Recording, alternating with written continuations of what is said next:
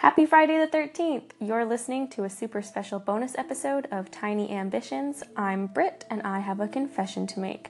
Today's episode has nothing to do with minimalism, the simple life, or tiny houses. Instead, in honor of today being Friday the 13th, I wanted to share my biggest, most irrational fear with all of you. Ever since I was little, I've been afraid of the dark. What a classic thing to be afraid of, I know. But there it is. I've never been very superstitious.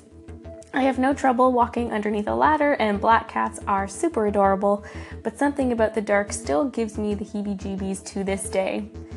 So what are you most afraid of? If you're listening to this on Anchor, call in and let me know. I'll feature the best answers on next week's episode of Tiny Bites. Have a spooky weekend, everyone.